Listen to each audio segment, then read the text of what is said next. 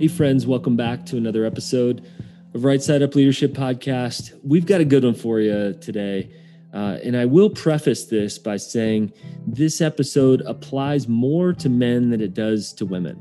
We're talking about midlife. Yes, the crisis, the opportunity, the tempest, whatever you call this. And I think a lot of you men who I get the opportunity to coach are right on this cusp.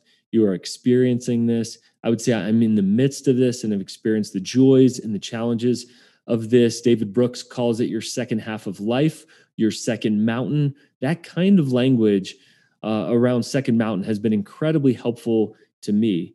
And today we're talking with Chris Bruno, who is a man that leads other men, especially in terms of counseling, rites of passage for their sons and their daughters, and in this book about sages and what this next half of life looks like, the role of a sage, and why that's so important to men, especially younger than us. I have benefited from sages in my own life. I was thinking about 4 or 5 names that came to my mind during this interview.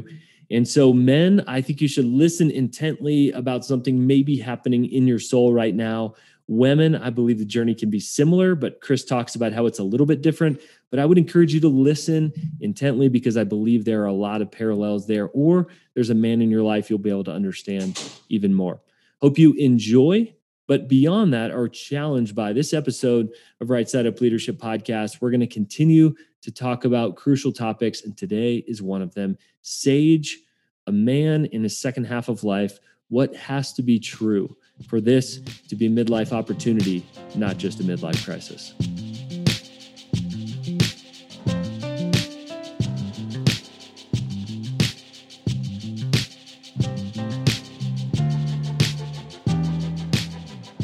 Chris, welcome to the podcast. Hey, thanks so much, Alan. Great to be here. Man, huge congrats on your book launch, Sage. We're going to dive into that today. And before we dive into the content, how was the process of writing this for you? Oh man, it was both awesome and terrible at the same time. All right, I got to hear more. Share both the awesome and the terrible. So the awesome part was that both so my wife, my team, and my board said, "Hey, Chris, in order to really focus on this, you need to get out. You need to go somewhere and just, we call it monk mode, just like focus in on really get the writing done." So through a series of things, which I'm not going to go into all the details here, it just would take too long. I ended up on the western coast of Ireland for a month in January, which is just a violent place to be in the world with the wild Atlantic Way. And it's so far out there. You feel like you're literally on the edge of the world. So you're telling me you got banished in order to write this beautiful book? It's kind of felt like that. It kind of felt a little bit like that. And just the space, the geography, the topography, the isolation out there. I mean, I was in a village, little Airbnb village. You know, the Airbnb was in a small village of about 100 people or so. And so it's like way out in the middle of nowhere. It was the perfect place for me to do what I needed. And the violence of this weather and the storms and the rain and the wind and the cliffs and the way, just all of that really matches somewhat of what I was writing about. So it was this awesome and incredible opportunity, and also terrible in that it was like on the edge of the world and I had nobody to talk to. And there were days and days that I could go without even seeing anybody. So it was great in all the ways. Well, let's dive in. We're talking about midlife, the joys. Some have called it midlife crisis. Some have called it midlife opportunity, the second half of life, all those things. You say every man reckons with midlife. Describe these conditions that make midlife so volatile and so full of challenge or opportunity. Yeah. Well, I say every man must reckon with midlife, not that everyone does. And so I feel like I want to start there in just that we come to the part of our lives, and I want to say midlife being somewhere maybe after the 35-year mark, not even after the 40-year mark. 40 is kind of like when people think midlife happens, but it can even start in your 30s. And then even some people don't address it or don't reckon with it up until their 50s or 60s. So there's this middle season of our lives that I feel like we have to recognize all of the survival skills that we have had, all of the scripts that we have been living so far in our lives. We come to a point where either they are insufficient or they fail. And dive in on that. What do you mean by a script? Well, the stories that we tell ourselves, the places that we are believing that we need, the roles that we believe that we need to play are, these, like a script, just like a playwright would write a script for a screen, and we follow the script until it's like, oh, this is actually not leading the direction I was hoping it was going to go. It's actually not sufficient for the life that I want to lead. It's actually not the person, the man, the woman that I am. This is not the script, but I've invested my life and my energy and my career and my relationships in this script. And I come to the place where it's a little too thin or too shallow for what I actually want to be or was created to be. That, I think, is the moment where we go, oh, okay, now what? Now I'm at this, I have enough experience, I have enough exposure, I have enough awareness and even resources, maybe education, all those things. I have enough now to look back and go, okay, I actually need to do something different.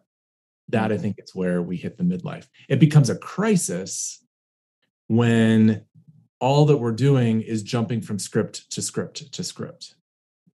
Now, my marriage is not the marriage that I had wanted it to be, so I'm going to find another marriage. My career is it's not feeding the parts of my soul that I'd hoped it would. I'm going to find another career. My car, I'm looking at my car to, give me some level of identity. It's those things that just were never meant to give us a sense of ourselves that we've been looking to that fail us. And now we actually have to reckon with the reality that I have to answer my own questions. These other things outside of me can no longer sustain me. So other than maybe not reckoning with it and running from it, like you're describing, or investing identity into things that were never meant to pull us out of that or to the next thing, what are a couple other common mistakes that men make around midlife? Well, I think going into just silence, settling that I guess this is the best it's going to get, or I have no hope that it's going to get any better. So that would be one. I think another one would be like grenading your life, like throwing a grenade and just saying, hey, screw everything, I'm out. And whether that's on the extreme, I'm out of, thinking about ending your life, or just throwing the grenade on the things that are good and you're just like, I'm out, I'm going to leave, I'm going to find a totally new situation. I think those would be the two things that I see a lot of men who don't reckon with it in the extremes. That's where guys go. And then in the not quite so extremes, just this like slow erosion of the soul. That is like, okay, I guess I'm just going to slog it out in this relationship, or I'm going to slog it out in this job, or in this path until something better comes along. And I agree with your pre-40 for some. You hear that number 40, I didn't see it coming. And older men helped me unpack, maybe there's a bigger shift happening here than just a career shift, a vocational shift, kids getting older, marriage hitting a different stage. And that was incredibly helpful to me. My kids are older in life stage, and realized that we had adopted and, sped 8 years ahead in life stage. And so for several reasons, Chris, I didn't see it coming, and I needed men that already were living well in the sage phase to sort of hold a mirror back up and help me make sense of some of that season. It was incredibly disorienting. And I think reckoning, or certainly wrestling, was all that I knew how to do. And older men helped me to do that. Any thoughts on that? Well, I think I talk about this in the book, that behind every hero is another hero. And it sounds like those heroes for you, to help you be the hero of your story, you needed someone to kind of champion you and stand with you. Yep. And that hero behind the hero is a sage. That is what becoming a sage is. That's what I talk about in the book, and that is that every one of us gets older, but not every one of us becomes an elder. And there is something important about actually stepping intentionally into becoming that elder, so that you can be that hero behind other people when they need it as well.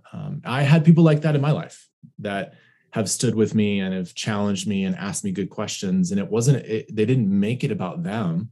They made it about, their presence opening up the possibility for me to be more me. And that's what a sage does. And it sounds like that happened in your life. So beautiful. Yeah, absolutely.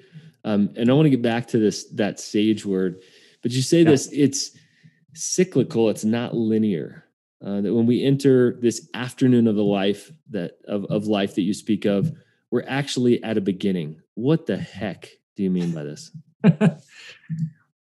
I think when we step intentionally into this, or crossing this threshold into becoming this elder or this sage, we are actually confronted with those parts of our lives, those parts of our hearts that we have either exiled or sequestered or cut off, that still feel really young, really vulnerable, really lost, that the fullness of who we are, I think we are designed to be fully integrated. And so to come back to the beginning is actually to go back to those parts of my life, and as a man, back to my boyhood, of those younger boys that still live inside of me, if I can put it that way, that I have hated, that I have dismissed, that I have forgotten, that I have, whatever it is that I've done with them, to reintegrate, reacquaint myself with them and bring them back. And I talk about this in the sense of like the task of a sage is to find the boy within the man and bring him home. The boy within the man, what is still within me that is lost or exiled, as I said, that needs to be brought back, integrated into myself. That is when a man steps into that space as a sage, there's a settledness to him. There is a contentedness to him. He moves from a place of loneliness into a place of solitude. Those are two very different things. He moves into a place of having more generosity of his own presence, because he's not trying so hard to kind of manage his internal world, because there's a settledness inside. That's what I mean about coming back to the beginning. Tell us, or maybe walk us through your rebirth. Walk us through your entrance into this afternoon of life. What was that like? Oh, man. Well, I'm going to preface it with, I'm still in it. So I'm still in the process. I turn 50 next year, and it's been a 10-year journey for me to really be wrestling with some of these ideas. But I recognize like I'm right at the front end of this journey. It's not a before and an after. It's an as time passes. So for me, it began with some friends where we decided we were going to do something for not me, but one of my friends. It was his 40th birthday, and we kind of were sitting around a campfire and dreamt up this big trip that we were going to take to Scotland. And we ended up doing that. And we called it our second half trip. And during that time, we were talking about like, what is it like for us to step intentionally into this next season of our lives? And for me, it was a lot of wrestling around where had I been, what had been my purpose, what was my family like, what was my business like, what were the things that I was doing, and how much was I relying on those things to give me a sense of my identity and myself, when in fact my identity and self needs to come from within, not from without. And so that wrestling happened all throughout my 40s, and it still is happening. But it was really in the last couple of years that I began to recognize some of those broken off and younger parts of me that I needed to address and tend to and think through and process through and do some of the work around my own story to really reintegrate those parts of me. And it sounds a little bizarre, but to kind of become more acquainted with myself again and become friends with myself, even in some ways for the first time. Sure. So you're a counselor, and you also lead other men into a lot of these experiences. Was that hard to pull out of the trying to counsel yourself, or what you would say to yourself in the moment? Oh yeah. Oh yeah. I mean, I think all of us are like that, right, Alan? Like Oh, I it's I don't tough. take my own advice. I don't I don't listen to I can say that to you, tell you what you need to be thinking about and considering, but not for myself. And it was actually several other people that helped speak into that for me. I think we all need to have other people doing some of that question, asking those questions and creating that space. But the big thing that I think is important is that no one can do this work for you. You actually are the only one that can do this work. Other people can help you, other people can guide you, but you are the one that needs to do this work. And when I finally realized that, I was like, okay, I found another gear to kind of downshift into and to get into some of those places for myself for sure. That's good. And if you're listening to this and you're in any caregiving profession that maybe involves coaching, we have a lot of coaches that follow the podcast here, and we coach a Yep. lot of coaches. It's challenging because it's almost 3D that as you're asking someone a question, you're wondering, what would I say to that? And what's interesting, Chris, is I've walked at least several men through this and said, do you think there's some kind of second half of life shift going on behind this? Mhm. Um, Perhaps is it bigger than that? Those are questions that I know to ask because they were asked to me. And Yes. so I would imagine that this gets more generative as you've wrestled with it further. You have greater language to lead other people through their own story. Mhm. Yeah, one of the things I often say is, it's a quote in the counseling world, is that you can only take someone else as far as you yourself have gone.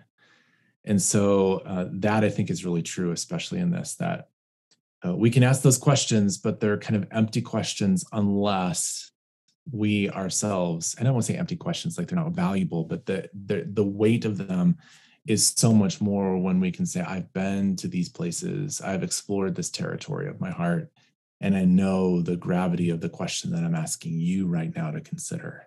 Hmm. Let's dive into this mythical word sage. How do you Yeah. describe a sage? What has to be true for someone to be a sage? Well, so the word sage actually is an older English word, and it does mean that elder. It does mean that someone who has both some level of age and maturity and wisdom. The one of the words in the Bible for it is actually someone who has a gray beard. And so there's something about this older person that has some level of maturity. But I'm really clear as I talk about this in the book that not every older person is a sage, Yeah. that you can either become an elder or just elderly. And I wanted to become that elder. So I mentioned a couple characteristics of a sage so far, even in our conversation, but some of them are that there is a level of contentedness that happens. There's a level of settled contentedness I talk about where I am content with what is happening outside of me, inside of me. I'm no longer feeling that kind of scrappiness, panic. I need to make things happen. If I don't make it happen, nothing's going to happen. Those kinds of things I can settle into myself, and I've been with men who are like that, who have that settled contentedness to them. I also mentioned kind of moving from loneliness to solitude, that this idea of I am so lonely versus a solitude, which is I am friends with myself and I can be in my own company and enjoy it. And that's not an extrovert introvert kind of a thing. It's a sense of like I am well with who I am and I can enjoy who I am as well. So there's that. There's a generosity of spirituality that you can be where you are and I can be where I am, and I don't need to fix you and I don't need to convince you, but I can invite you to consider some things. But you can still be where you are, and we live into this kind of both and world versus an either or world. A place of suffering. A sage knows the territory of suffering, and rather than denying the suffering or raging at the suffering, has engaged the suffering and kind of has become well familiar with areas of pain and grief, and hasn't stayed there, but has entered there and has gone to that dark cave, spent significant time there, and has found a way back out to the light. So I feel like maybe you can start to feel the sense of just this ever increasingness of what happens on the inside of a sage. So those are just some beginning ways of how I talk about sage. Is this journey similar for women? I think so. I think there are some significant similarities, but also some significant differences. So I was just talking with a colleague of mine about this, and she was saying, in a man's life, men don't have the kind of physical mile markers that women do in the journey through life with their first period, with either having or not having children, and how that marks them in their life. And then even later with menopause, like there is a physicality and embodiment of a woman's journey through these seasons. I think characterologically there are some things that are very, very similar, but I think experientially it is different. And because of that, because us men don't have those physical markers, we need to create some of those rites, create some of those rituals in order for us to kind of know when we've stepped through the threshold. That's beautiful. I've been part of Restoration Project and gotten to experience how you lead men to lead their sons and daughters through the, through these rites of passage. Talk a little bit about that. How is this sage phase connected with how you're helping men lead their sons and daughters through these rites of passage? Yeah. Well, especially I'm going to keep it in the realm of boys and men first. So the task, I think, of the first rite of passage for a boy, a man, is for the father to find the man within the boy and call him out, create some kind of passage process to call out the man that is already existent within the boy and create a space for that man to emerge and exist. Likewise, as I just said, there is the second passage is to find the boy then within the man and bring him home. So there is this kind of duality between these two rites of passages, if you will, and neither one of them are really known or celebrated too much in our modern 21st century American culture. But I think we need to attend to them because they're important for us. As a father, I think it's important to be present for our son and our daughter in similar and different ways, as I mentioned just before, but to do his own work as a man in order to do the work with his son or his daughter. The most important thing we can do as a parent, and especially as a father, is to be a healthy man. That's our greatest gift that we can give to our children, not what form of discipline or what curfew we set or what, those kinds of things. It is, I want to offer my children a healthy man as a father. And if we can do that work in and of ourselves, then most of the other things, I think, don't just kind of come easily, but they come more easily with our kids. And obviously we've seen the flip side of that, where one of the most toxic things we can do is offer a toxic man to this world, to our society, to our families, to our organizations. And we don't need to belabor that point here on this podcast. We talk a lot about that. Yeah. Chris, we could talk for hours. Perhaps we will around a campfire at some point. Last question though, what would you love to hear a man say? They write you an email, they're in tears. What would you love for them to say about this book that you've labored over in this little cold, desperate village that you were banished to as you wrote this? Yes. Well, I'm glad that you asked that. Actually, it has been emails that I have already gotten.